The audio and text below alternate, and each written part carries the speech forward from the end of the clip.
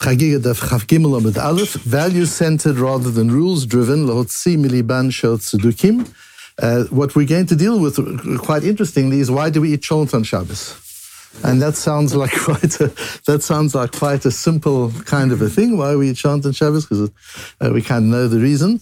Cholent, as we call it in Ashkenaz, nobody knows where the word really comes from. Some say it comes from the word shelan, food which was cooking overnight, and chamin, as the Sfaradim call it, which is a much more accurate word to use for cholent. And there's a very deep halachic reason, apart from the obvious, for the having of cholent, and it all is linked to a side comment in our sugya, but one that's quite core to the whole area of Tuma and Tahara, which is that based on the posuk in Bamidbar of V'hizah ha'tahor al atamei b'yom ha'shlishi v'yom ha'shvi, this is talking about purifying somebody from Tumat HaMeit using the Parah Aduma. The third day he gets sprinkled. The seventh day, v'chit'o b'yom hashvi v'chibes begadav, and he becomes cleansed on the seventh day. V'rachatz b'mayim v'taher ba'arev, and he then goes to the mikveh and he's tahor in the evening. From there we learn v'chit'o b'yom hashvi v'hu gemar taharato, that is the completion of the tahara is on the seventh day, and we learn in Yuma Daf Mem Gimel. V'hizah Torah tamei, tahor michlal shehu tamei. Tahor means he has emerged from tum'ah, which means he's not completely tahor yet. Until the sun sets that night, he can't handle kodshim, but he can handle truma. So he is partially tahor. Can a partially tahor person handle the Parah Aduma? The answer is yes. He only needs to no longer be tamei, even though he is not yet fully tahor. So you see here, there's a scale of in the process of becoming tahor. It's not binary. It's not one or the other. You start off tameh, and over a period of time, ending with sunset, you become tahor.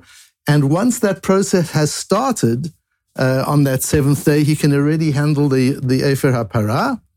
Limeid al tibul yom shekasher b'farah. We learn from that a tibul yom, somebody who's still has to wait for the sun to go down. He's not completely tahor. He's called a tibul yom. Can handle the para.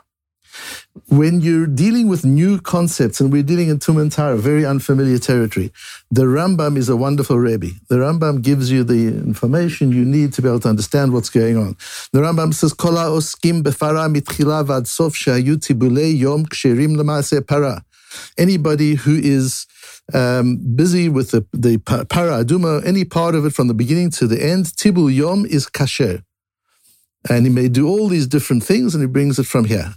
In the next halacha, hatzidukim hayu omrim, the tzedukim, so during the second Beis HaMikdash, you had the tzedukim and the baitusim, who were people who rejected the Chazal's gezerot and the Chazal's way of learning and Torah Sheba'al Peh, and they would say, she'ein ma'aseh ha'parah kasher ela b'ma'urvei shemesh. You had to wait till sunset before you could handle the parah. It doesn't help that you've been to the mikveh and you've done all the things that you need to do. Lefichach hayu beit din b'vayit sheni metam'im et ha'kohen ha'soref et ha'parah b'sheretz. So what the Chachamim used to do to demonstrate, this is how important it was to them, and we'll discuss why it was so important, to demonstrate the right way, they would touch the Kohen with a sheretz. They would take a dead insect, a dead whatever, and they would touch the Kohen with it, so the Kohen now becomes tameh. Everybody could see he's now tameh. He goes to the mikveh, and before evening, he's busy handling the Parah Aduma. So it's to see that all he's done is he's gone to the mikveh, but he hasn't waited for sunset, so that shows we don't hold like the baitusim. So as to annul the words of these Zaydim, these deliberate people, what is the definition of a tzeduki? Somebody who paskins halacha from their own opinions and not from Mesorah. So nowadays, that's the secular movement, the reform movement and the conservative movement. And one has to be very careful in the edges of modern orthodoxy as well, where Rabbonim who don't have Mesorah are paskining shailas. And to paskin without Mesorah, says the Rambam, are the Zaydim that we're acting against. And in our Mishnah Gemara, on our Daf Chav Gimel, it brings the Mishnah Metamim Tahayu et HaKohen HaSoref et HaPara. This very activity they used to be Metame the Kohen Lotzim Liban Shel Tzadikim Shayomrim B'Muvei Shem Shaytanaset. That's the source for the Rambam in Halacha Yudalid, is in our very Gemara. Where does he get it from? What is this? Let's go further, because there are other examples. There are many examples where we do things like that. We change the process of Shmirat Halacha so as to counter the opinion of the Tzedukim. What are some of the other cases? So there's an amazing Baal Hamor. The Baal Hamor we've spoken about before. The Baal Hamor, 12th century.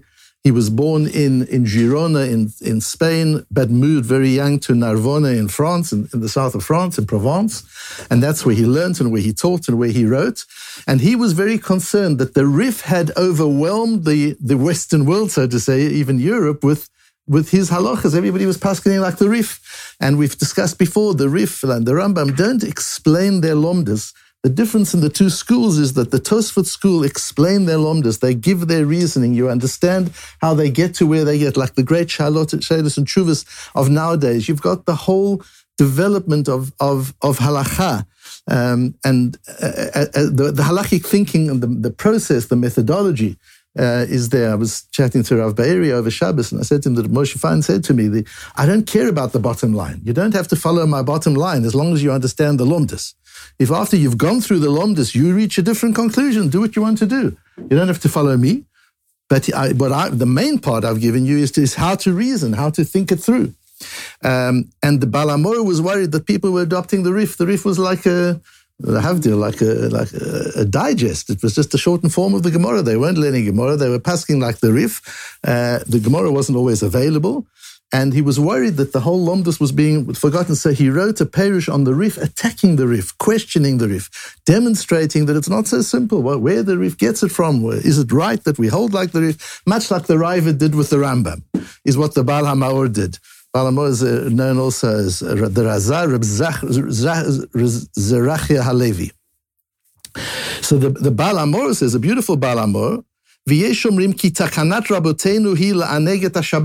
people say that this eating hot on Shabbos is a takanat chazal, b'chamin, that you have to have something warm on Shabbos. It's not just because it's cold. There's actually a takana. You've got to have warm on Shabbos. And anybody who doesn't eat warm on Shabbos, who doesn't have a chon tilan, you've got to check his yichus. You've got to check his thinking. There's something wrong with him. Imhu min, maybe he's an apikoris. And when such a person dies, a person who doesn't have children on Shabbos, yitasku bo amamin, get the goyim to bury him. It's not something you should worry about. One has to prepare and cook and do hatmana, put things on the platter or whatever for Shabbos. And to make it fat and delicious. That's a ma'amin. Somebody who prepares a proper cholent, that's a ma'amin. Says the Baal Hamor. Where does the Baal Hamor get that from? Where does that come from? I found a sefer that I've never heard of before. And the reason I've never heard of before is because until 20 years ago, it was only in manuscript. Nobody really knew. We knew it existed, and it was quoted by Tosfos and others also. 12th century, Spain. Also the same as the same area, more or less, and the same time as the Baal Hamor. And I've said to you, south of France and Spain were quite well linked. So it's very possible that I don't know who was... First, they overlapped, their lives overlapped. He's Rabbi Yehuda ben Barzilai HaBarcelona. He comes from Barcelona. And Rabbi Yehuda ben Barzilai wrote a sefer called Sefer Ha'itim. The halachas attached to time. So Shabbos and Yom Tov is what he deals with there. And he talks about Hatmanat Chamin, putting away hot food and keeping it warm for Shabbos. And he says also that the people who don't do this are from the descendants or students of Baitus, the Baitusim, who don't understand the importance of Shabbos. And we'll see still why that's so important. If a person doesn't eat hot on Shabbos, he deserves to be put in cherem. And there's apikursus involved. And separate him out. Don't make him part of the community. This is such a... What?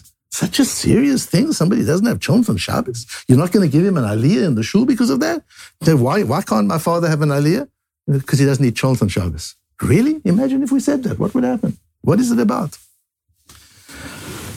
And the Shulchan Aruch paskins it l'halacha. Kedei sheyochal chamin b'Shabbat, mitzvah l'hatmin l'Shabbat. Put things away to have hot on Shabbos. Kedei sheyochal chamin b'Shabbos. Ki zehu mikavod v'oneg Shabbat. Because that's how you're mechabed and you enjoy the Shabbos. V'chol mi she'eno ma'amin b'divrei hachachamim v'oser achilat chamim b'Shabbos.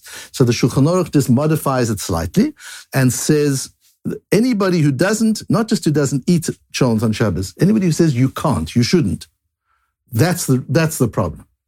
Then Chayshin and Shema Apikuros will be worried that he's not Apikuros, based on a run. The Mogen Avron says, and if you can't eat something hot on Shabbos, eat something cold. There's no din that you've got to punish yourself. It's made for oneg, it's not made for suffering. So if somebody doesn't like cholent or doesn't like anything hot, in the daytime, it's summertime, and it's very difficult to eat something top, then you don't do it.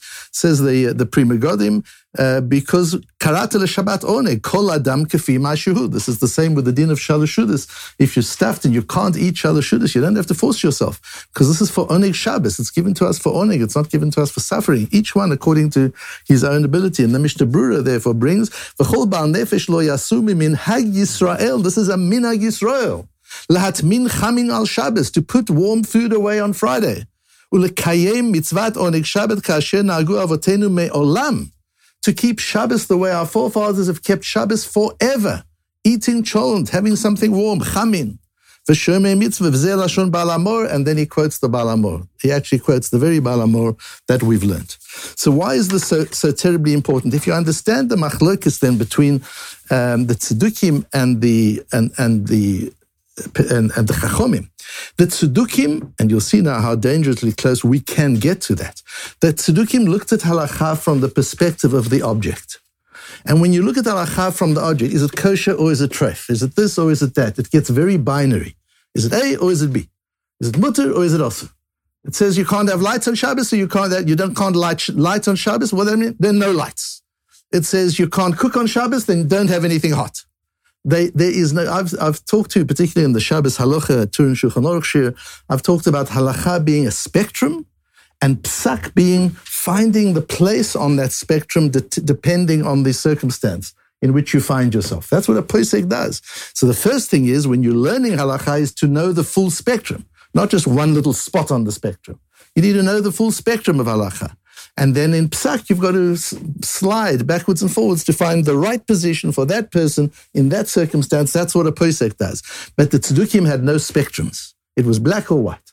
That's what it was and that creates fundamentalism and rigidity. If there's no spectrum, it's either yes or no, and it's usually no. Whereas Chazal look at it from the relationship between the subject and the object. Halacha is the relationship between gavra and chefta, and that's nuanced. And that is contextual, and that is incremental. So when it comes to Tuma, the Tuma and Taira, the Tzedukim say, he's got to be completely tahor, otherwise he's tameh. And Chazal say, no, there's a spectrum. He's tahor for Truma, but not for Kodesh. He's on that spectrum. And to deal with the Efer HaPara, you need to be at this point in the spectrum. You don't have to go to the very end. That's Chazal's whole world view. That's how they look at halacha. Whereas the Tzedukim is he Tomei or is he Tor? Well, he's certainly not Tor because he still has to wait. So then he's Tomei. No, but the Torah says not so. And the same with the cholent. You can't cook, or you can't turn on lights. So sit in darkness. So they ruin the soul of the halacha. What is Hashem trying to do with Shabbos? To make it oneg and kovod. And they make Shabbos terrible and hard and difficult. Why? Because they have no spectrum. Because they have no nuance. Because they have no context. So it's yes or no. It's black or white. The danger of being a black and white person. We spoke about the and the or. The danger about being a black and white person, a black and white leader, a black and white husband or wife, a black and white parent, It's this or it's that. And one becomes rigid, and you're not dealing with real human beings when you become rigid. And so it's important that when we're operating, whether it's with halakha or with any other rules that you set for your household, or rules that you set for your business or for your team or for whoever, it's very important that the rules are values-driven. What is the value that underpins the rule? And apply the values, not just the rule. It's not just about checking a box and saying, I've done this, I've done this, I've done that. Understand the principle. Once when I was getting onto an LR flight years ago, I was probably rolling my eye when the girl who was doing the security check was asking me all the routine questions. And she stopped and she looked me in the eye and she said something that you would never find in the United States with the TSA. She looked me in the eye, she said, do you know why I'm asking you these questions? Do you understand? Getting down to the values. I said, yes, of course, because you got this list and it's security. I understand. She paused and she said, no, that's not why I'm doing it. I'm doing it because I care about you and I really don't want anything to happen to you. Wow. That changes everything. And it changes the whole relationship, and it changes. Just understand the value behind the rule. Understand Shmira Shabbos with its value. Understand Tumah and Tara with the value. Not just a binary yes or no, mutter or osur. That's what halakha is. Don't get into turning halakha into a set of rules. Make sure that the rules are there, but the rules are manifestation of values and principles that underpin them. That's how Chazal learn and teach Torah and halakha. And that's what we battle against and demonstrate against because of the approach of the Tzedukim. They weren't like reforming that. They didn't keep halakha. The Tzedukim were very frum, but they were frum in a binary, rigid, fundamentalist way. It's Torah Sheba'al Peh. It's understanding the spectrum that avoids Judaism, that avoids our religion from becoming fundamentalist like the extremities of many other religions become. It's because we work with spectrum, because we work with values. We don't work with binary rules that make us rigid and intolerant.